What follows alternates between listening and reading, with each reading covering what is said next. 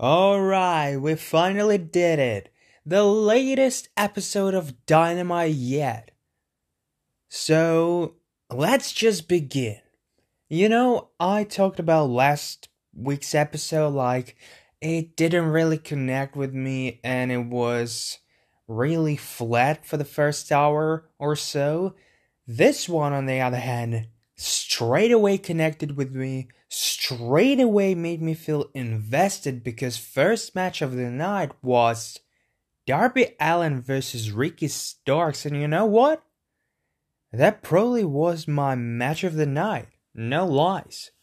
This was a very cool fight between two young up-and-comers. Well, how young? One is like 27, another one like 30, but in the wrestling game, without a doubt, they feel very young and very unexperienced in comparison to other big stars on the show.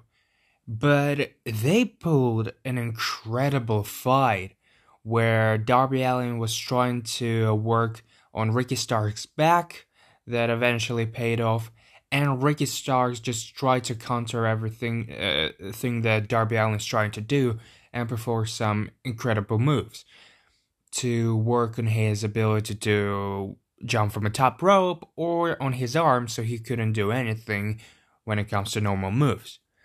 There was some great sequence between two of them, but the one that really stood out to me when Darby Allin tried to fly from a top rope after performing his typical stunner, but then his springboard failed because in mid-air, Ricky Starks performed incredible spear.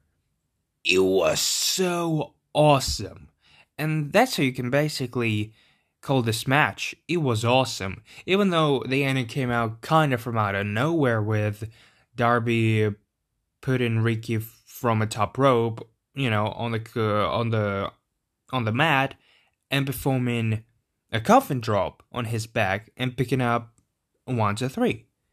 It was a little bit weird because it was so out of pace in comparison to everything else that happened in this match, but it was a very good match, and once again, I think it maybe was my match of the night.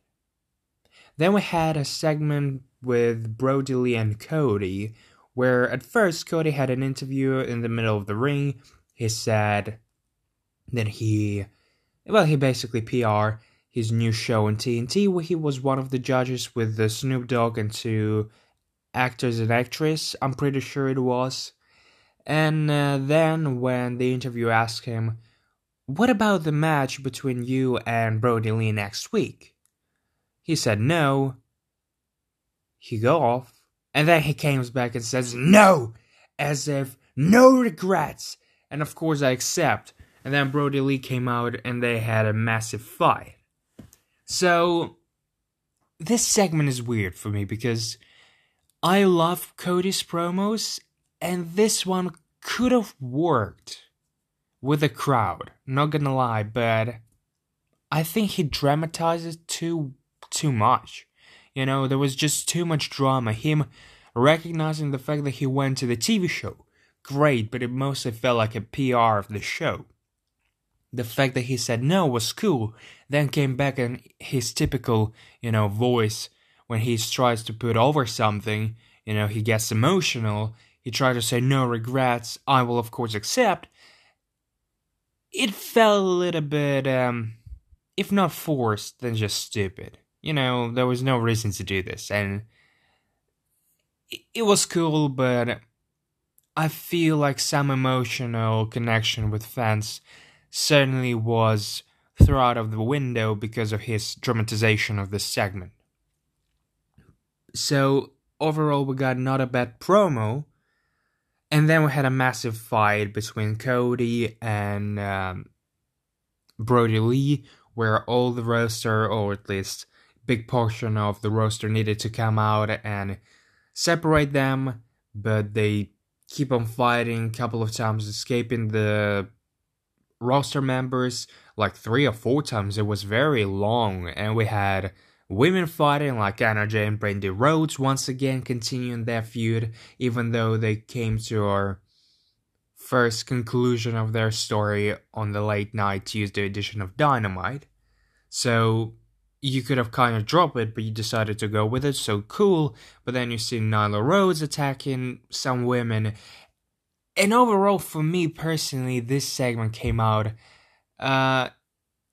forced, long, and a little bit weird and stupid, because there was no need to make it so long. There was no need to put, some of your women's into this segment like Nyla Rose just because she wasn't on TV for quite some time. But overall, it achieved what it fought for. I am invested into next week's match between Brody and Cody, so I guess there's something positive. But if we're talking about positives, then we had FTR versus SCU for the AEW World Tag Team titles in this brush of greatness. And holy shit, was it a good match. Bloody hell, it was. But before the match even started, AEW remembered the fact that Scorpio Sky will be tagging with Frankie Kazarian, and Scorpio Sky had a little bit of an interaction between Shawn Spears on, again, Tuesday night edition of Dynamite. So, they remembered that, and they teased their future rivalry, their future match maybe, with when SCU cut a promo and they decided to go out of the ring. Scorpio Sky met his eyes with Shawn Spears, and Shawn Spears said, "Good luck." Well, I'm into this because I want to see this match. And something that I thought will happen, but it didn't, that Shawn Spears will cost Scorpio Sky and Frankie Kazarian this match because, well, not only Scorpio Sky and Shawn Spears have their sort of rivalry, but also Shawn Spears is part of Tully Blanchard's squad, and who else is in the squad is FTR, Four Horsemen, and all this shit.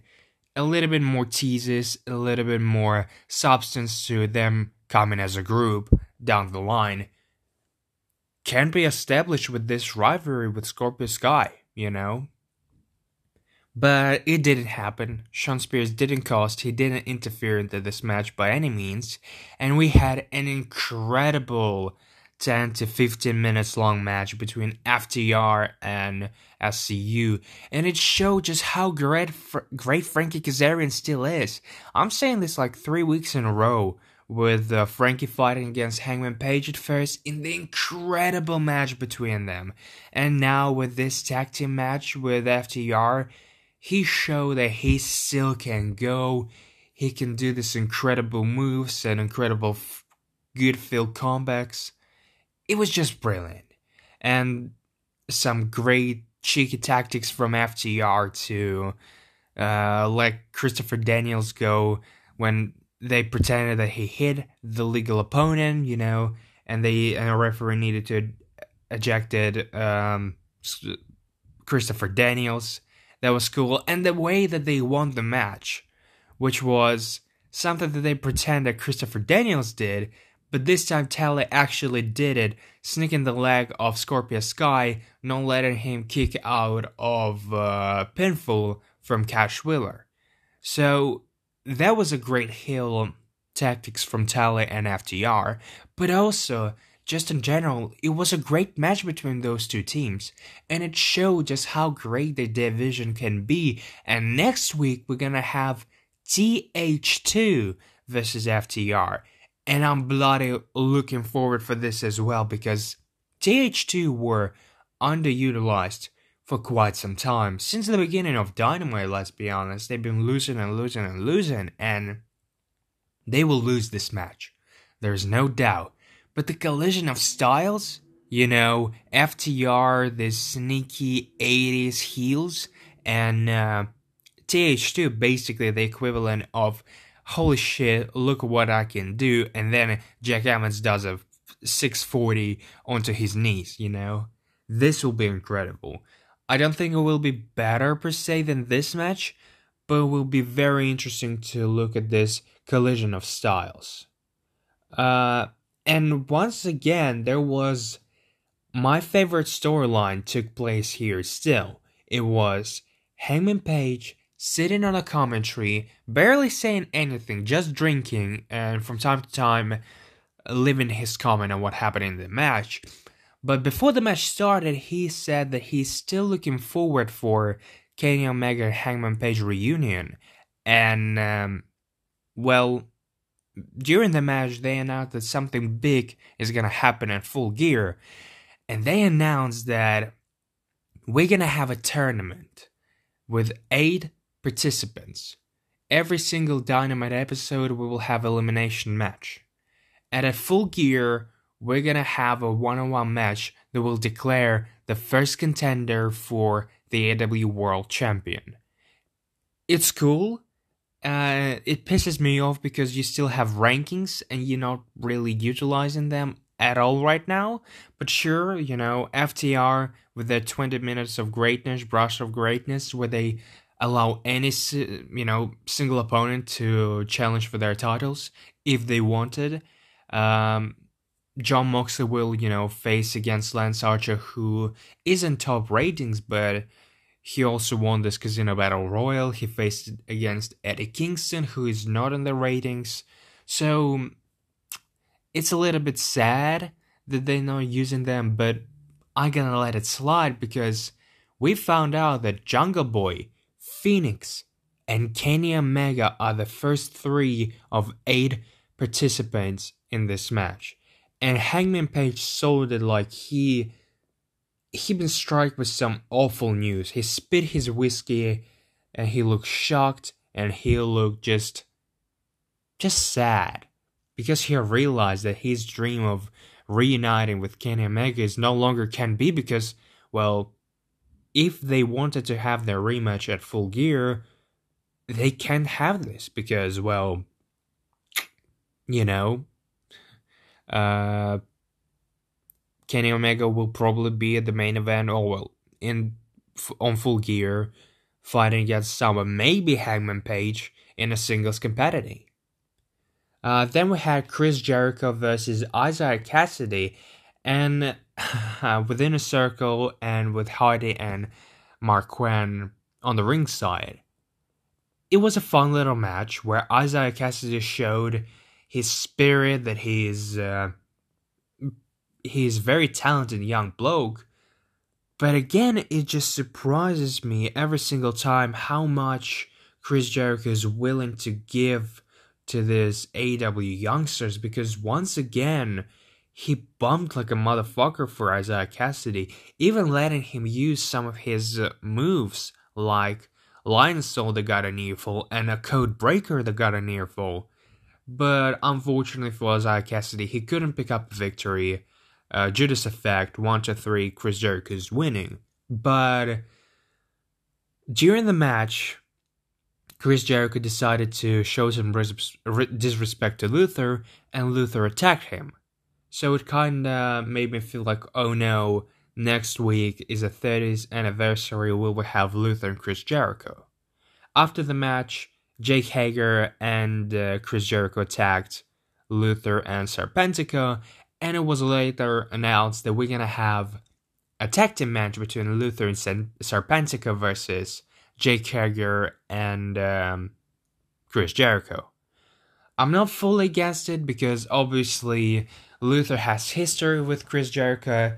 Just because Chris Jericho is an AEW, he was obviously signed by AEW. And it's nice to have this match at 30th anniversary. But I just thought they're gonna do this All Elite Deletion match. It would make so much sense because you can utilize so many visual representations of Chris Jericho, because Matt Hardy and Chris Jericho go a long way with WWE, and Chris Jericho had so many iterations of his character in this 3 decades that you can easily use them in this Lake of Reincarnation style. And All Elite Deletion match will allow them to do some crazy moves that obviously Rebby Hardy will allow to use them, because if they're gonna do something crazy, and in the Hardy compound, she will probably kill both of them. But again, you could use so much stuff here, and I hope they will do this maybe at 14th of October episode, or maybe down the line. But I think it's a little bit of a wasted opportunity. Even though I understand why Chris decided to pull this match instead of any other match. Then we had Orange Cassidy versus Tan from Dark Order. This was a little bit weird. As I said last week, I don't really like the fact that they use Orange Cassidy that much on TV every single week with his, basically wrestling maneuvers every single week. He's not just, lazy motherfucker like he used to be. He's an actual wrestler, sometimes being a lazy motherfucker. And I'm getting behind his character, but I think utilizing him every single week just takes something away from him. This special wow moment that you want to have with the crowd. And I understand that you're not going to have a typical crowd for quite some time, even though Florida allowed this 50% capacity, but still, it just doesn't sit well with me right now that Orange Cassidy is basically every week he's fighting or he's interfered into the parking lot match or some shit like this. You just don't need to have him every single week fighting, And obviously Orange Cassidy won, even though 10, most part of the match, he was, controlling the pace of the match, basically. Then we had an incredible fun segment between MJF and Wardlow and the Inner Circle. He came into their locker room, congratulating Chris Jericho on his massive win tonight, and basically giving them the presents. It's a special t-shirts or whatever with, personalized for every Inner Circle member, apart from Sammy Guevara. So teasing maybe kicking off Sammy Guevara if he's gonna join the Inner Circle, because if you're gonna join the Inner Circle, every single place is already been locked. We have a tag team, we have our Massive Bloke, we have a High Flyer, and we have a leader. So you get rid of High Flyer and become a part of Inner Circle. And basically they had a little banter between MJF and Chris Jericho once again, with the typical, do you want to join the Inner Circle? Do you want me to join the Inner Circle? No, do you want to join the Inner Circle? This banter, once again, that we've seen in first editions of Dynamite, if I remember correctly. It was like near 7 months ago, before Revolution, right? So once again, great stuff. And then MJF leaves, and Sammy Guevara screams, "What a loser!" And Chris Jericho stops him and says, Perhaps he's not. Teasing that maybe Chris Jericho really wants to let MJF join the Inner Circle. So I'm really looking forward to see what's going to happen down the line with MJF and Chris Jericho and the Inner Circle. And I have high hopes. Yeah, not going to lie. Then we had like a 7-minute match between Britt Baker and Red Velvet. It was just a match to show that Britt Baker is back and she's ready to go for the title. I think that was about it. Nothing more to think about. Typical women's match. Typical women's segment, to be honest, The 7-minute of basically nothing meaningful for the women's division. And then we had our main event, Jon Moxley versus the opponent of Eddie Kingston's choosing for the AEW World title. But before the match, Eddie Kingston came out with Pentagon and Rey Fenix and the referee and cut an incredible promo saying that, what do you think about yourself? Do you think you have balls to ring the bell and say that I was unconscious? Because I was just passed out for a couple of seconds and I wasn't tapping out. I wasn't thinking about losing my only opportunity to become the world champion. And you costed me this opportunity. But the referee cut himself a great promo saying, "You're right, we known each other for 18 years, but that's a personal life. You can call me whatever you want, after the match, before the match, and that's fine because we're friends. But when it comes to the world title match on national television, I will protect you from yourself. And that was a great promo from this dude, even though Eddie Kingston basically said, kick him in the head, Penta and Phoenix. But Jon Moxley saved him, coming out with a barbed wire around the bed, and basically saying, come out, tell me who's my opponent, I'm gonna kick the living shit out of him. And I was truly hoping it's gonna be Pentagon, but unfortunately it was Butcher. But to be honest with you, it wasn't that bad of a match. It was it was slower than if it would be against Pentagon, but it was very physical, very brutal, working on it. For example, Butcher work near all this match on the knee and the leg of Jon Moxley. Jon Moxley just tried to put him away with every single move that he could possibly do, but because of the size of Butcher, he couldn't do paradigm shift, he couldn't do some other moves, and he needed to use his brain to win the match. And he did it again with the same submission as he put Eddie Kingston out. And Butcher tapped out while Eddie obviously just passed out. After the match, they attacked Jon Moxley, but Will Hobbs came out to save him. Brian Cage came out to attack Will Hobbs, and the match ended in a chaos when Eddie Kingston needed to be stopped by Rey Fenix and Pentagon, and he just get out. Teasing that their feud is not over yet, but also establishing that next week we're gonna have Will Hobbs versus Brian Cage for the FTW World Title. Good stuff, not gonna lie to you. I really enjoyed this edition of Dynamite. There was some character development, there was some storyline development with Hangman Page and Kenny Omega, Cody and Brody, and some great wrestling. So even though there was nothing so special in the show, I can't really be mad about it, because yeah, there was very good wrestling and storyline continuation. So what else do you want from Dynamite?